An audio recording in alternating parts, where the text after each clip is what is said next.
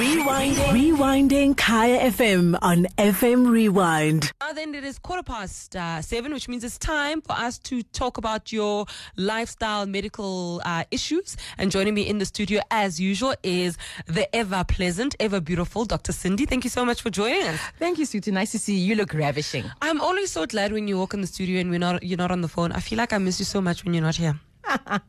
I'm like, oh my gosh, why is this lady on the phone? What's happening? So I'm glad to have you in the studio. No, I'm glad to be back. So today we're talking about, it's the Easter weekend. Yeah. Easter long weekend. Some of us are a lot less excited about the Easter long weekend because we don't have nannies. Some people are.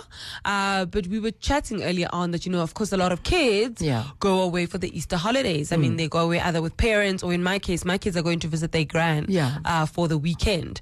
And there's obviously all sorts of do's and don'ts trying to make them comfortable for their weekend, right?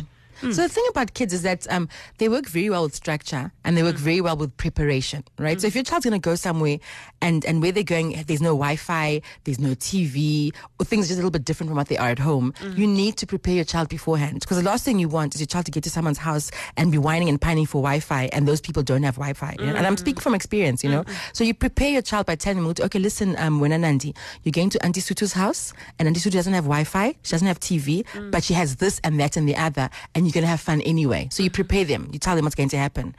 As for driving, I think one of the challenges of driving with kids is that they get bored so quickly, right? So, you need to have things for them to do in the car. And also car sickness is a big thing. I've had my kids puke twice in the car, like vomit everywhere. And it's because we had eaten. So we stopped at the Wimpy, ate, and we carried on driving. We didn't give enough time for the food to settle. And just to check if the kids need to go to the bathroom, whatever it is. So car sickness is a thing. That's something to look out for. And so you need to stop. So after you need to give them another 30 minutes just a little rest, a little break. Let them run around a bit or whatever it is. And then you carry on driving. Don't drive off too soon, because with us, we drove off and the child, mama, oh, and the next thing just vomits everywhere. So I was very unhappy about that. And you're driving a stinky car all the way to where you're going. So we had to stop and find a tap and just messy, Yeah. But preparation and structure, kids thrive, under those circumstances.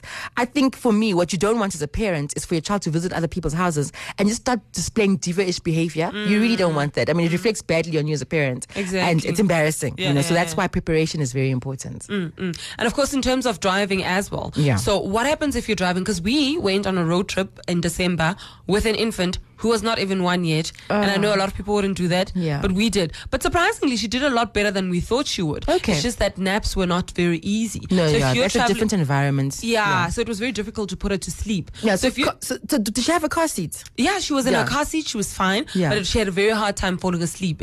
She's not a car sleeper. She's not a car sleeper at all. So it was very hard for her. So if you're traveling with somebody that's like very little, like toddler-ish, and toddlers are worse. Like toddlers are like monsters. Look, I think car seat is the first thing. If you travel a lot with your child and you drive a lot with your kid, you need to train your kids to use the car seat. So I had a principle: once you're in the seat and the buckle is in, that is it. No matter how much you scream, no matter how much you cry, if the car's moving, I'm not taking you out. So many times when your child gets antsy, you're tempted to get someone at the back to take the child out, and so on. You don't do that. The child must know, Guti, only when the car has stopped will I get out of this car seat.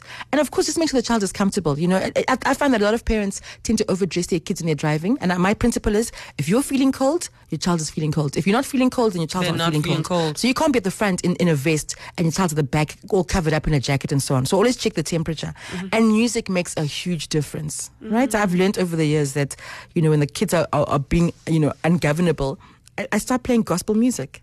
It just calms and them. The spirit just takes over. I promise you, Togos on Bambo. I start blasting joyous celebration and the spirit takes over. It really makes a difference. So just figure out what music would make your child happy. If you have to play Baby Shark, whatever, for the rest of the trip. Oh my God, no. Play Baby Shark. But music, the music makes a big difference in the, in the car. And so just set down some ground rules. Let your child know what's going to happen. Prepare them ahead of time. And if you can, incorporate little games in the car. Spot how many red cars can you spot? How many blue cars can you spot? Whoever spots the most cars will get a sweet when we stop for a toilet break. Make it fun for them.